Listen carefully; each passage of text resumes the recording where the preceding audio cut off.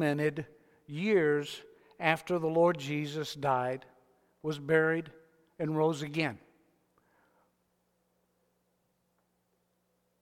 This portion of the Passover that was included in the Passover meal, in the celebration, I firmly believe was planted into the meal and the observation of the meal by Jewish believers. They included this in the meal in order to testify of the resurrection of Christ. I think it was the way that early believers involved the gospel in the Seder meal, in the Passover. Today, if you ask someone about afikomen, they will tell you that it's basically a dessert. They'll say, well, that's what is saved until the last portion, the last aspect of the meal. They'll tell you that afikomen means comes after. It's something that they implemented in order for the children to have something to do in order to keep their interest and keep them involved in the Passover meal. It's something that was reserved for the last part of that Passover meal. But is that really what it is? Is that really what it is? Or is it a message to those who are religiously observing the Passover that their Messiah has come? That their Messiah has come. Is it really a presentation of the gospel of the Lord Jesus Christ inside the Passover meal? The word itself, afikomen, is a Greek word. And how in the world did a Greek word end up in a Hebrew observation? That would be my first question. But the word afikomen is a Greek word which literally means he came. That's what it means. It means he came. No one knows when in the Passover this was implemented, when this portion of the Passover meal, this part was included. They know it had to be during the first century at some point, but the afikomen has been part of the Passover for a long, long time. And you say, well, what is the afikomen? Just exactly what is that? Well, if you were to go to a Passover meal and you go through the entire Seder meal, at the end, you'll see them doing something that I think is intriguing. I think it really is a presentation of the gospel. What they have done is they've taken a linen bag, and in this linen bag, they put 3 pieces of unleavened bread. 3 pieces of matzah bread in this one bag. Not the first piece of bread, not the last piece of bread, but the middle cracker is taken and broken. Then that middle cracker is taken out, broken, and it's hidden away so that after the meal, the children get to go and find it, and a reward is given to the child that finds that piece of broken, unleavened bread. So let me get this straight. You have one bag, and in that bag are 3 individual pieces of bread. And that middle piece is broken and hidden away until it is found. What you have here is the bag representing the Trinity, the one God that we worship. The 3 pieces of bread represent God the Father, God the Son, God the Holy Spirit.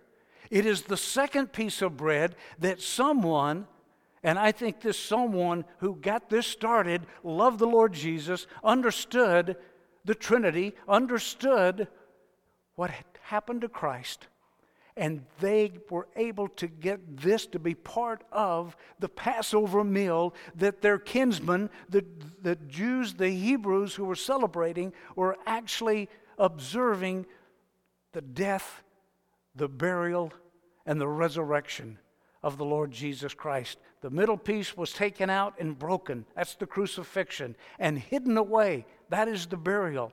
And then the children were sent to find it and bring it forth. That is the resurrection. And there is a reward given to those who find it.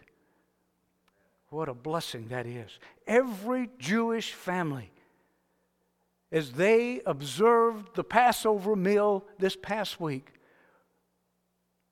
we're presenting the gospel of the Lord Jesus Christ. I am convinced that the early Jewish believers implemented this, and it caught on. How glorious is that? But also how sad. How sad that the gospel is being presented and they have been temporarily blinded and just do not see it. 1 Corinthians 5:7 tells us that Christ is our Passover. Our faith and our trust is in Him.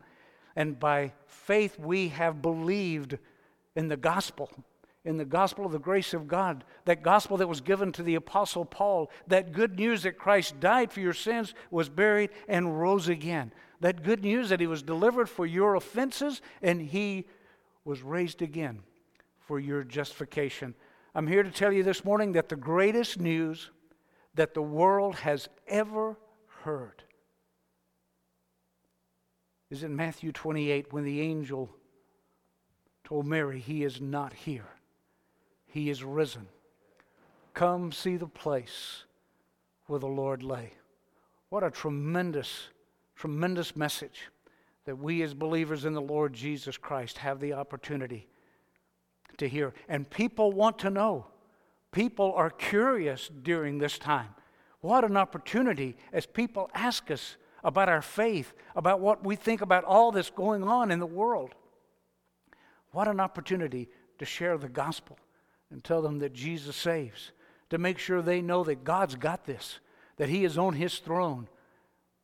He knows exactly what's going on, that He is in charge.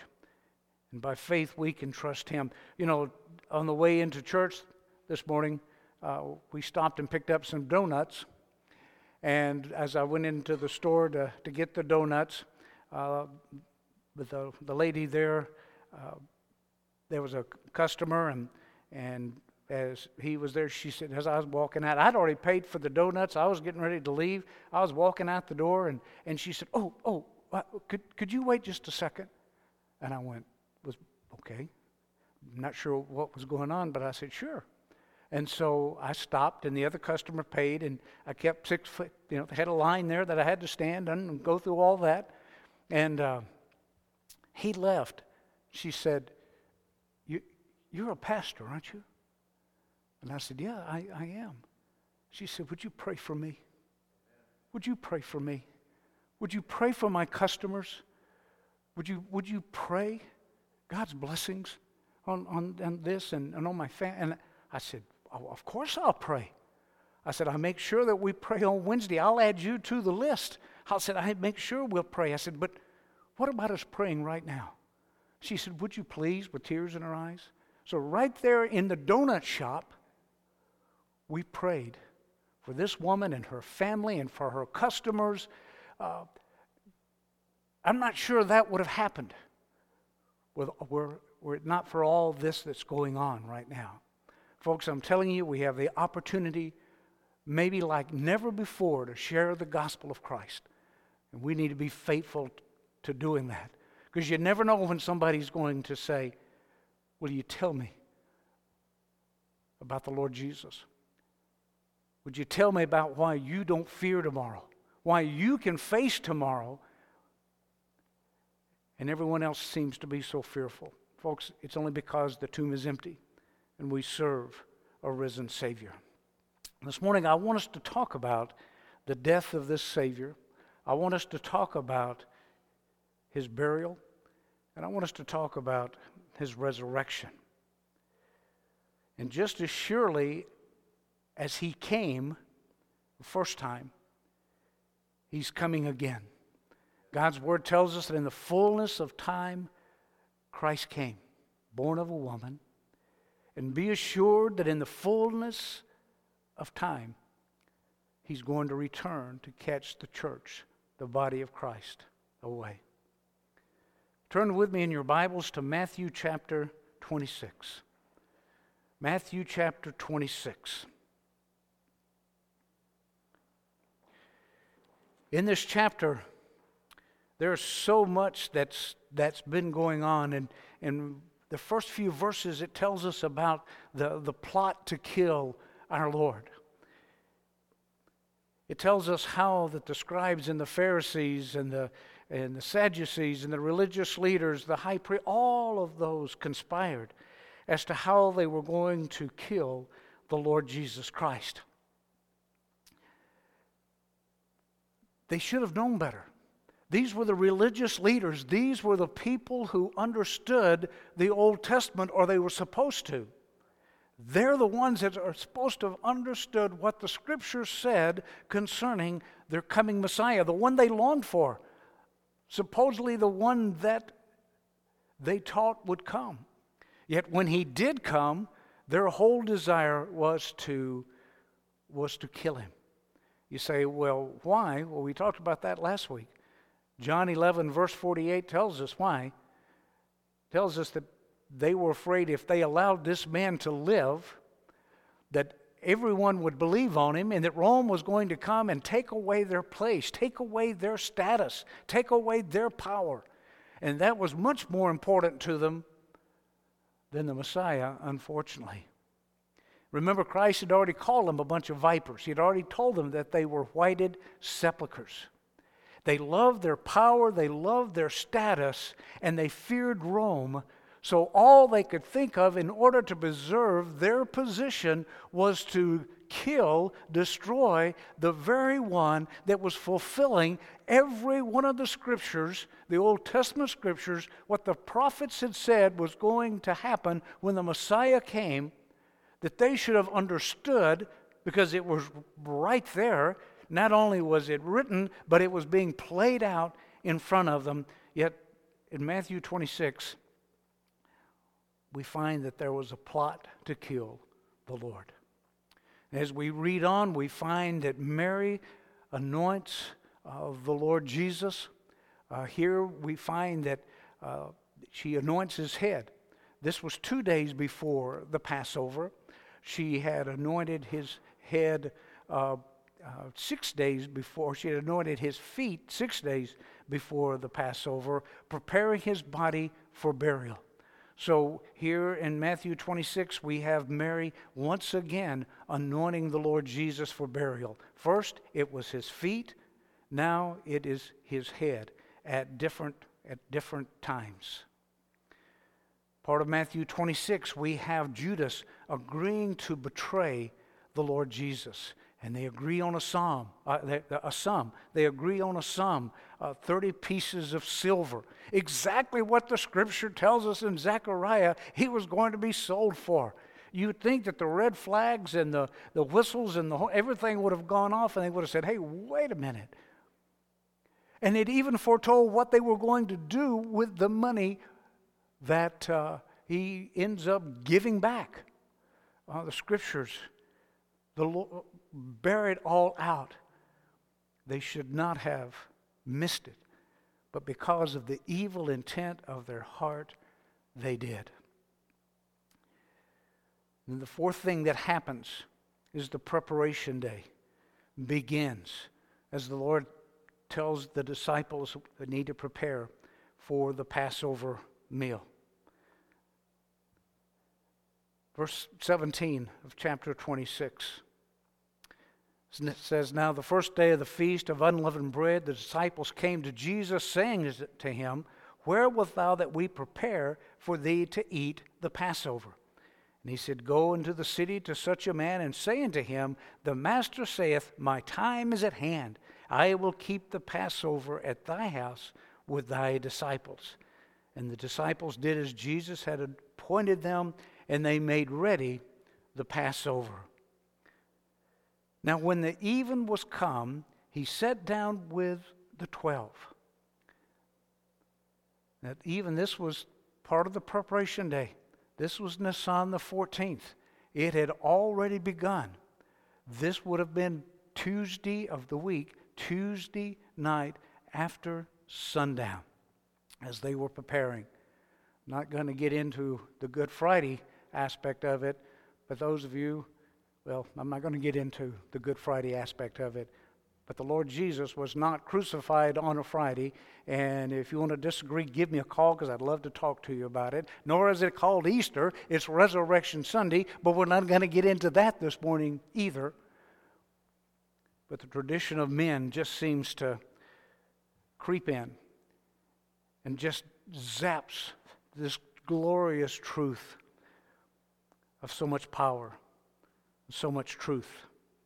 But anyway, now when even was come, which was sundown on Nisan the 14th, which was a Tuesday night, and as they did eat, he said, Verily I say unto you, that one of you shall betray me. And they were exceeding sorrowful, and began every one of them to say unto him, Lord, is it I? And he answered and he said, He that dips his hand with me in the dish, the same shall betray me. And the Son of Man goes as it is written of him. But woe unto that man by whom the Son of Man is betrayed. It had been good for that man if he had not been born. And then Judas, which betrayed him, answered and said, Master, is it I? And he said unto him, Thou hast said.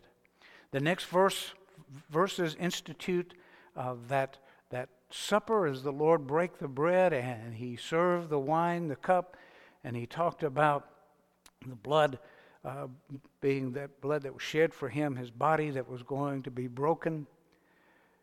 So he initiates the Lord's Supper there. Peter's denial is foretold. The Lord tells him, you're going to deny me before the rooster crows 3 times. Or before the rooster crows, you will have denied me 3 times, Peter. Peter, no, that's not going to happen. But we know it did. Then after the meal, the Lord takes the disciples and he says, pray with me. And he takes 3 of them and he goes into the Garden of Gethsemane. And there he begins praying. And he prays, Lord, if it be your will, let this cup pass from me. But Lord, not my will, but yours be done. And so the disciples could not stay awake during this time because it was late Tuesday evening on Nisan the 14th. And remember, the 14th is key because that's the preparation day. That's the day that in Exodus 12 they were instructed to prepare the Passover lamb, and exactly when they were to destroy or to slaughter the Passover lamb. So this was an important preparation day, but here it was Tuesday evening. It was getting later and later, and they had already had the supper. Judas had already left to betray him. Christ had spent the time in the Garden of Gethsemane. He had spent time praying, and the disciples couldn't, the ones who were there with him couldn't stay awake, and they kept falling asleep because it was so late at night. Either Tuesday night late or early Wednesday morning. But they got so sleepy they couldn't stay awake. Verse 42 of chapter 26, the Lord prays, O my Father, if this cup may not pass away from me, except I drink it, thy will be done. Verses 47 on down, it talks about the betrayal and the arrest of our Lord and Savior, Jesus Christ. It talks about how Judas betrays him. It talks about how they were able to recognize him because Judas comes and plants a kiss and a hug on him. It was dark. There were no street lamps there in the Gethsemane. There was no way. It was just people looked like shadows. Only those that were most familiar with him would be able to recognize him, as Judas was very familiar with him. So it was Judas that goes up to him and betrays him. And that's how they know they could take or which one to take. Verse 57 of this same chapter 26, we have the Lord taken before false witnesses. And not only is he taken before false witnesses, which is certainly the breaking of one of the commandments, of the 10 Commandments, thou shalt not bear false witness. I think when the Holy Spirit gave that to Moses, they had this exact situation coming. Don't bear false witness, but here the nation of Israel is breaking that law. But not only were they breaking this law because they are going to get these false witnesses to come in and try to give them something so that they can kill him over. But the other thing that they're doing is they're holding the trial at night. It was against Jewish law for them to hold the trial at night. But this was at night. So many of the Sanhedrin, many of the ruling religious groups, they would not be present. So that was the reason why it was against Jewish law. It had to be during the day. It had to be when everyone could be there, especially a trial this serious. But yet they are breaking the Jewish law by having it at either late night or early Wednesday morning. They have brought in false witnesses, but even those false witnesses could not get him, or they couldn't even get him with these false witnesses. Verse 59 of chapter 26. Now the chief priest and elders with all the council sought false witnesses against Jesus to put him to death, but they found none. Yea, though many false witnesses came, yet found they none. And at the last came 2 false witnesses and said, This fellow said, I am able to destroy the temple of God and to build it in 3 days. And the high priest arose, this high priest being Caiaphas. Remember Caiaphas, because it was just a couple of days before this, about 6 days before this, is the one who had prophesied that Jesus was going to die for the sins of his people, that he was going to give his life. Remember, it was Caiaphas that told those who had gathered at the Sanhedrin when they were talking about how we're going to kill him, how we're going to get rid of him. He's doing all these miracles. We can't have somebody going around healing the sick, causing the lame to walk and the blind to see and the deaf to hear and raising the dead. We can't have that. And it was Caiaphas that said, oh, you don't realize the seriousness of this. Why? And he prophesied. It was the Holy Spirit put on his heart. He was the high priest to basically say he's going to die for the sins of his people. And not only is he going to die for the sins of his people, but he is going to fulfill Jeremiah 31 and Jeremiah 33 about the gathering of the children of Israel. This was the high priest that was saying it, but they ignored it. And so now here's this same fellow at this judgment hall wanting to pronounce the Son of God guilty. And the high priest arose and said unto him, Answerest thou nothing? What is it which these witnesses say against you? But Jesus held his peace. And the high priest answered and said unto him, I adjure thee by the living God. That was Christ himself. I adjure you, I beg you, I plead with you by the living God. The Lord Jesus could have said, yes. That thou tell us whether thou be the Christ, the Son of God. And Jesus said unto him, Thou hast said. Well, when did he say it? Well, he said it back over in John 11, or John 12, or John 11, and then all that took place in John 12.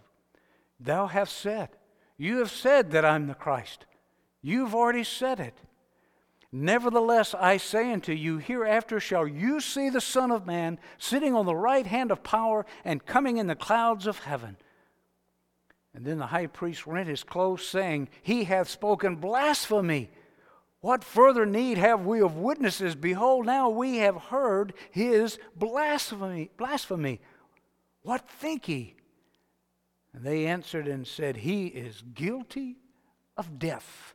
He is guilty of death. Now, what's interesting about that is blasphemy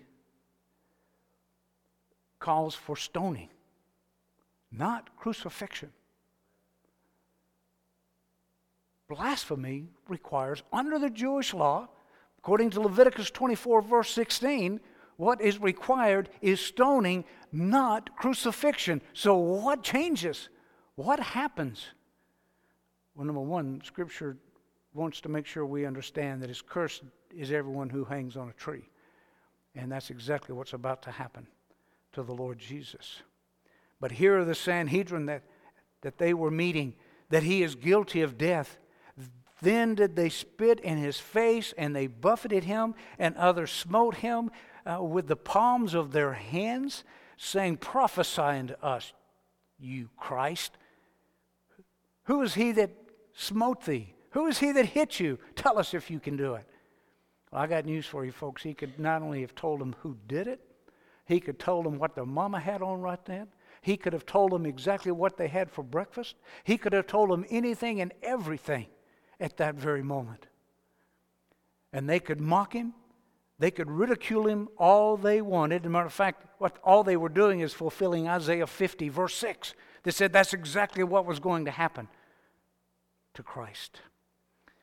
The next portion of 26, we have Peter denies the Lord Jesus. He denied him 3 times before the rooster crowed. In chapter 27, when the morning was come, this was Wednesday morning, Nisan the 14th, or preparation day.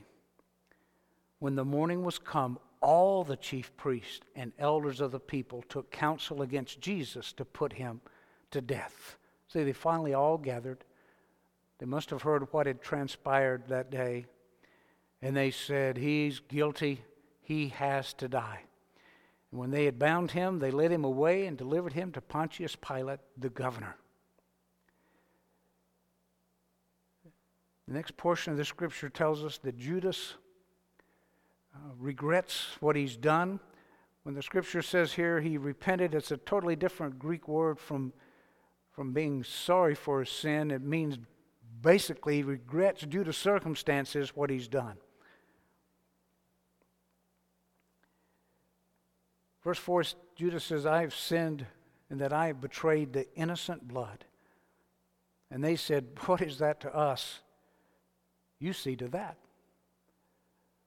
And so he gives the money back, again, a fulfillment of Scripture. They buy a field with it, exactly what the Scripture said was going to happen with it hundreds of years prior. And so while he's there before Pilate listens to him, then he sends him to Herod. We know in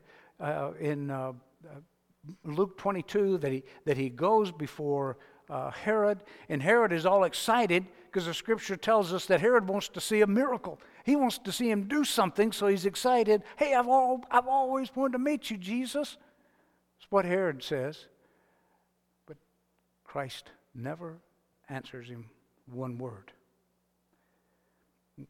So it goes to Pontius Pilate, and then he goes to Herod. I think what's interesting is 6 different occasions during this time, someone talks about the fact that this man that you have found guilty is innocent and is just. 6 times.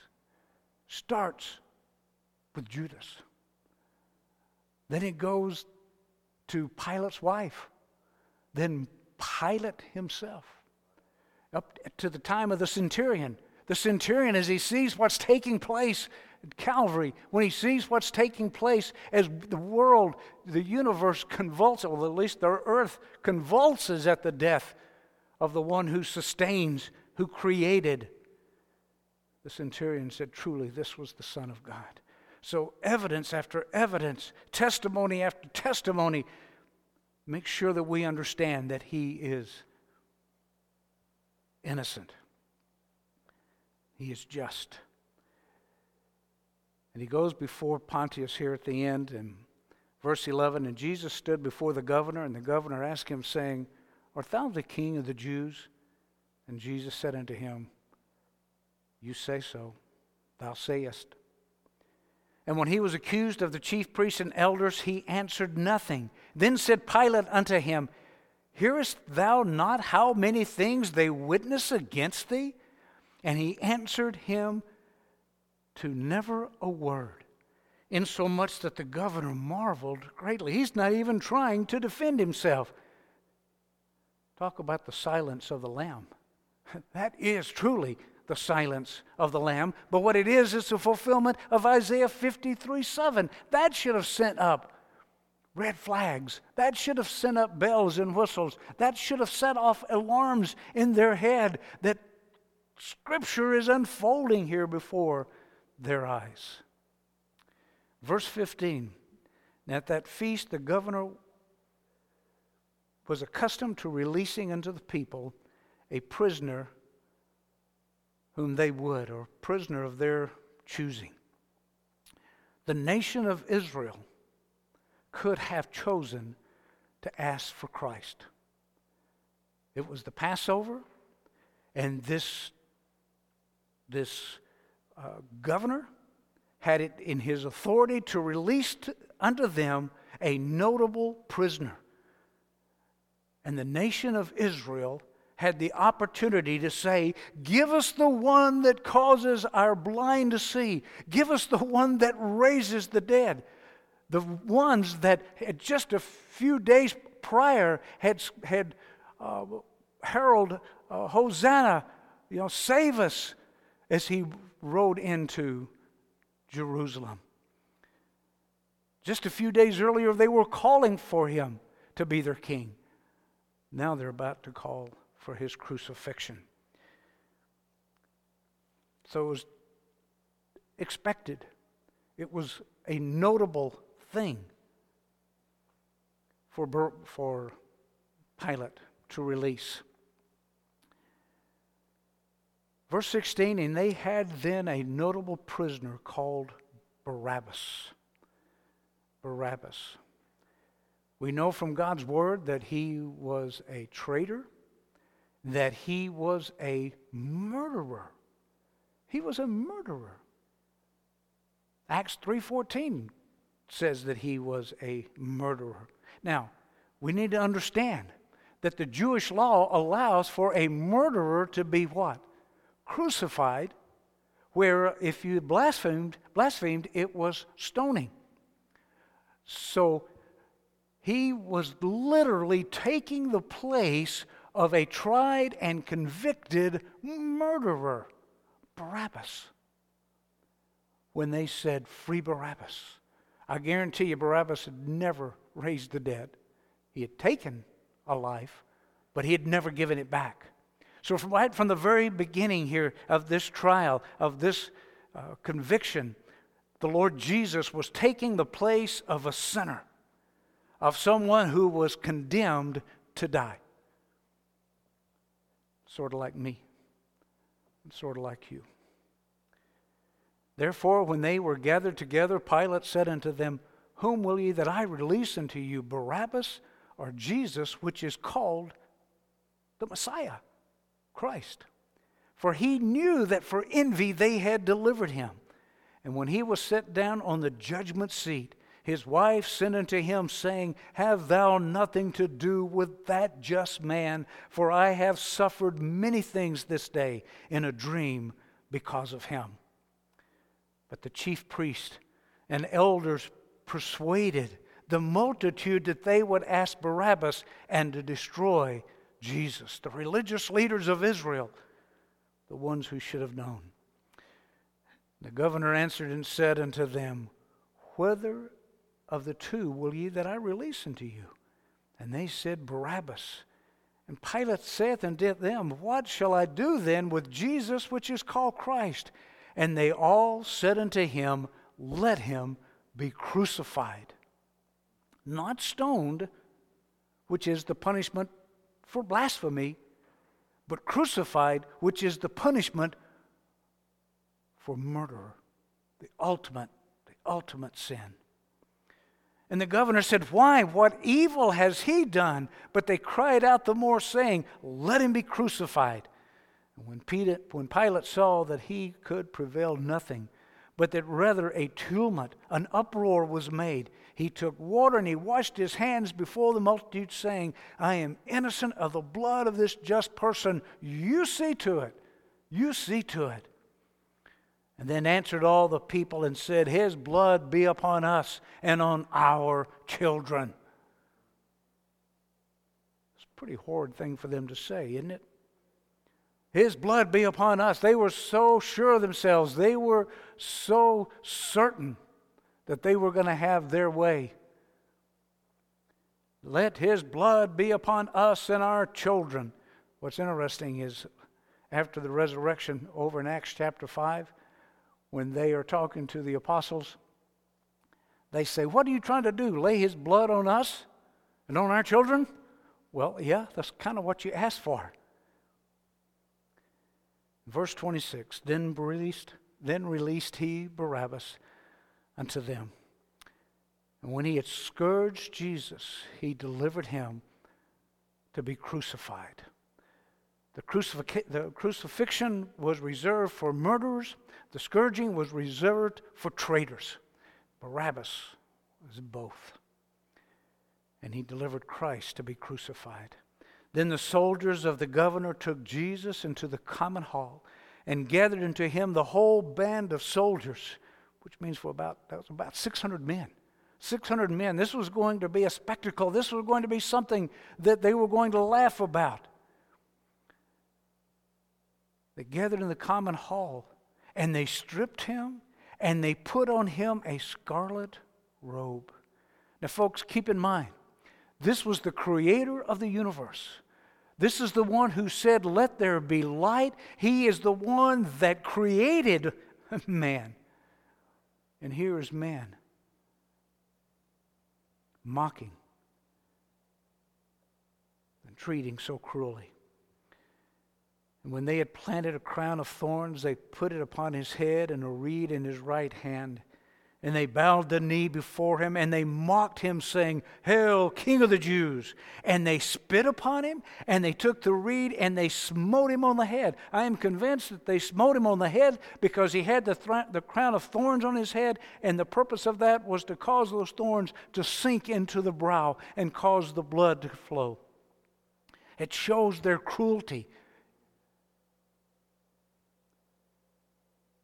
It shows what they thought of the Son of God. But they were also fulfilling Scripture. It's what God's Word said was going to happen. And they spit upon him. I can't imagine spitting upon the God of all creation. They mocked him. And they took the robe off of him, and they put his own raiment on him, and they led him away to crucify him. Oh, you talk about torture. You talk about cruelty.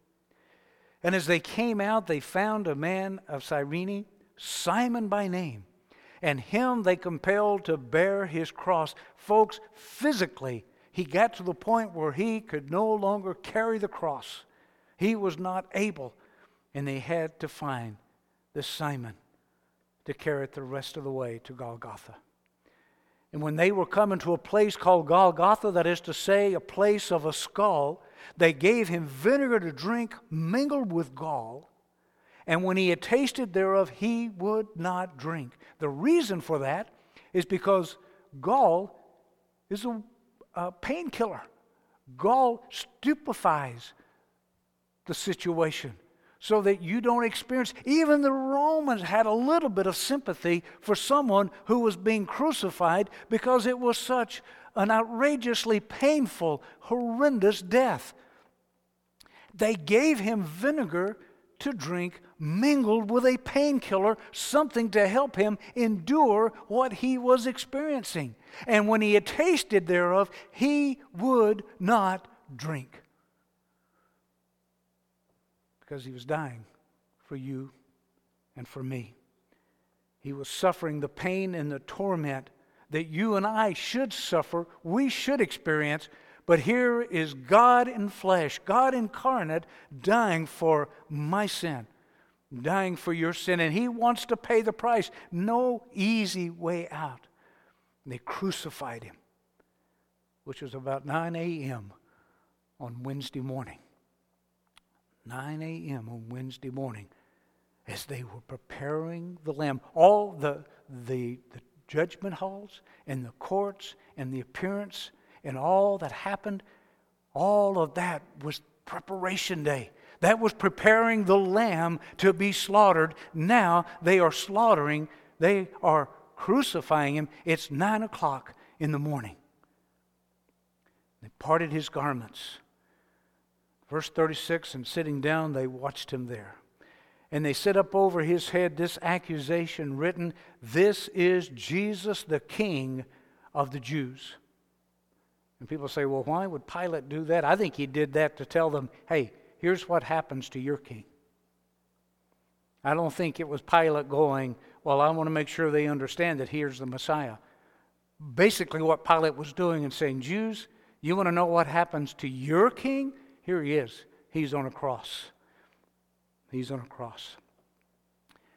And they that, the two thieves, that were crucified there with Him, the two malefactors also, and they that passed by reviled Him, wagging their heads, saying, "You that destroy this temple and you build it in 3 days, save yourself. If you be the Son of God, come down from the cross."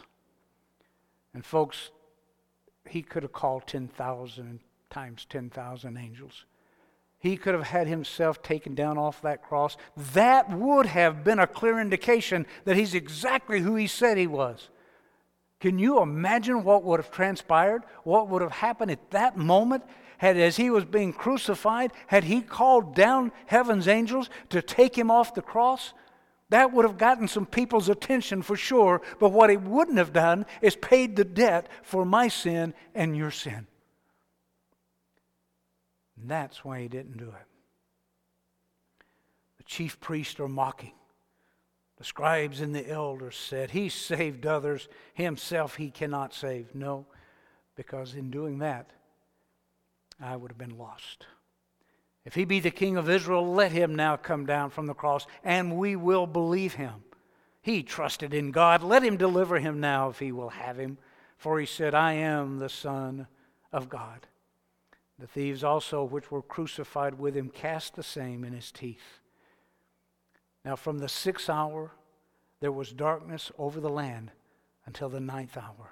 So from about noon to about 3 o'clock, there was darkness. And that's the reason, I think it's because the light of the world was going dim. The light of the world was about to go out. Even creation is groaning. Creation is suffering as the Creator, as its Creator dies on a cruel cross. So from the 6th hour there was darkness over all the land until the 9th hour. And about the 9th hour, Jesus cried with a loud voice, saying, Eli, Eli, lama sabachthani. That is to say, my God, why hast thou forsaken me? Fulfilling Psalm 22:1.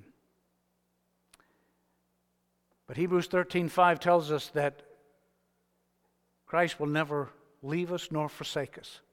And the reason that God can make that promise to you and to me is because He had forsaken the Lord Jesus.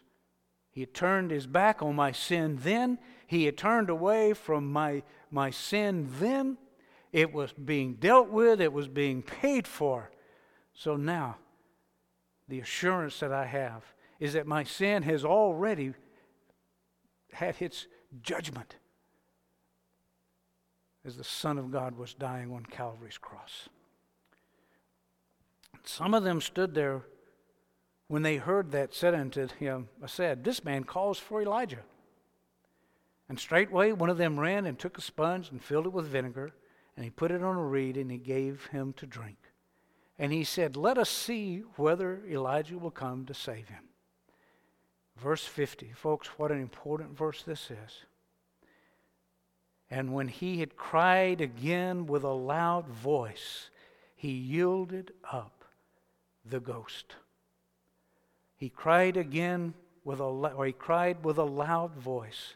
We know from one of the other gospel accounts, he cried with a loud voice, "It is finished."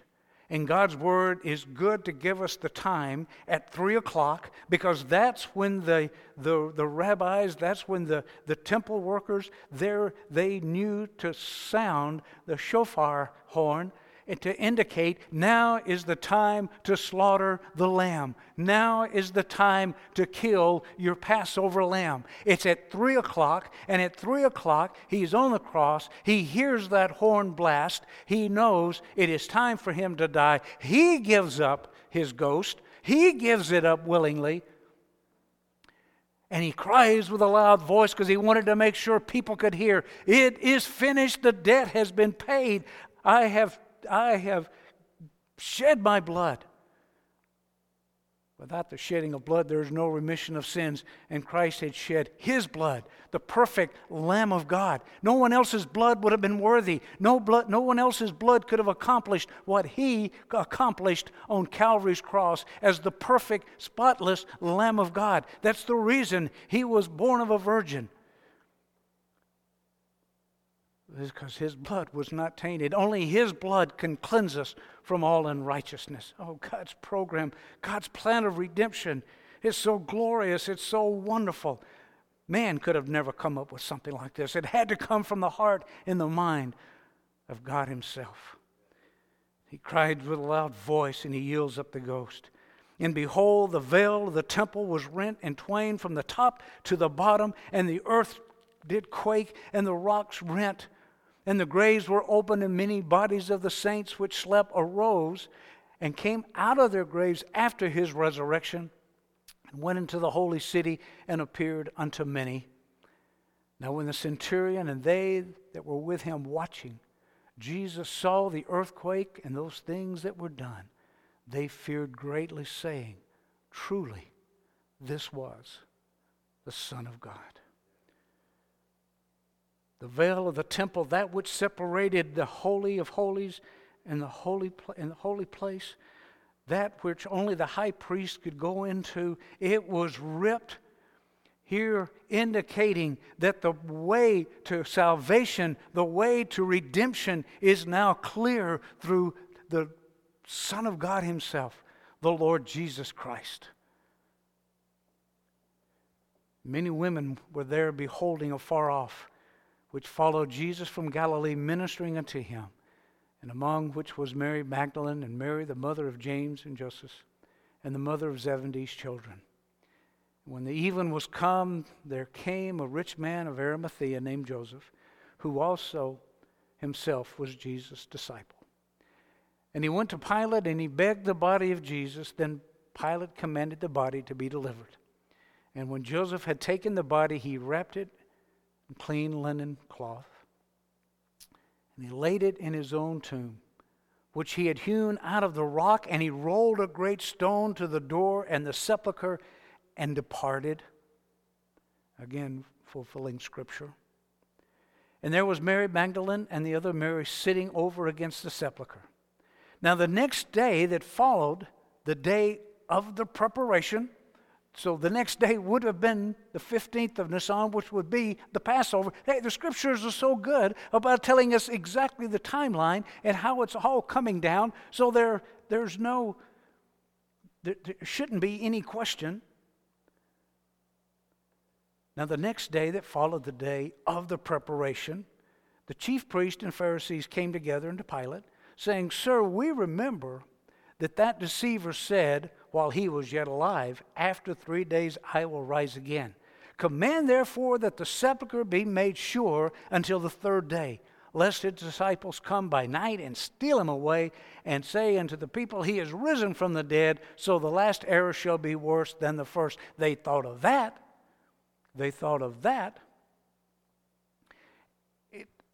And here we have the assurance that the tomb was properly sealed. He even sets guards to keep anyone away so they can't come and take the body. They made sure that that wasn't going to happen. So they went and made the sepulchre sure, sealing the stone and setting a watch. And that's it, right? That's the end. Close the book. It's over. Not hardly. Not hardly. And at the end of the Sabbath, this was the high Sabbath, by the way, so there was 2 Sabbaths this week. And in the end of the Sabbath, as it began to dawn toward the first day of the week, came Mary Magdalene and the other Mary to see the sepulchre. And behold, there was a great earthquake. For the angel of the Lord descended from heaven and came and rolled back the stone from the door and sat upon it. Now, we need to remember, when the angel does this, the Lord Jesus is already gone. He didn't have to wait for that stone to be moved away. That stone was moved in order for them to see inside, not for Jesus to get out. He was already gone at this point. And his countenance was like lightning, and his raiment white as snow. And for fear of him, the keepers did shake and became as dead men. And the angel answered and said unto the women, Fear not, for I know that you seek Jesus, which was crucified. He is not here, for he is risen, as he said. Come see the place where the Lord lay. Greatest news broadcast, the greatest announcement that has ever been made. He is not here. He is risen. Come see the place where the Lord lay. But he's no longer there. He was delivered for our offenses. He paid that debt that we owed. He died. He shed his blood for my sin, for your sin, and he was raised again so that we can be declared righteous. And not just be declared right, but we have, according to the Scripture, the righteousness of God in Christ. What this story tells us is that we are able to exchange our sinful, lost condition for God's perfect righteousness in Christ. What a plan of salvation. Verse 7, the angel tells the ladies, and go quickly and tell his disciples that he is risen from the dead. They had that project. They had that work. Well, God's Word calls us his ambassadors. God's Word calls us ministers of the word of reconciliation. God would have us to go quickly and tell a lost and dying world that Jesus saves. I hope and pray this morning that you know Christ as your Savior. I hope and pray this morning that by faith you have done exactly what God's Word tells you must do in order to be saved, and that is to believe on the Lord Jesus Christ. Believe the gospel. Believe that he died for your sins, was buried, and rose again. There are no works you can do. There are no efforts you can put in. There is no way that you can save yourself. Christ has paid the debt that you owe. You believe. And what you believe is important. You believe the good news. You believe the gospel. It's not getting up and walking down an aisle. It's not being water baptized. There's nothing you can do. There are no works of righteousness that you can do that can make you right with God. What you do by faith is believe in the complete and finished work of the Lord Jesus Christ.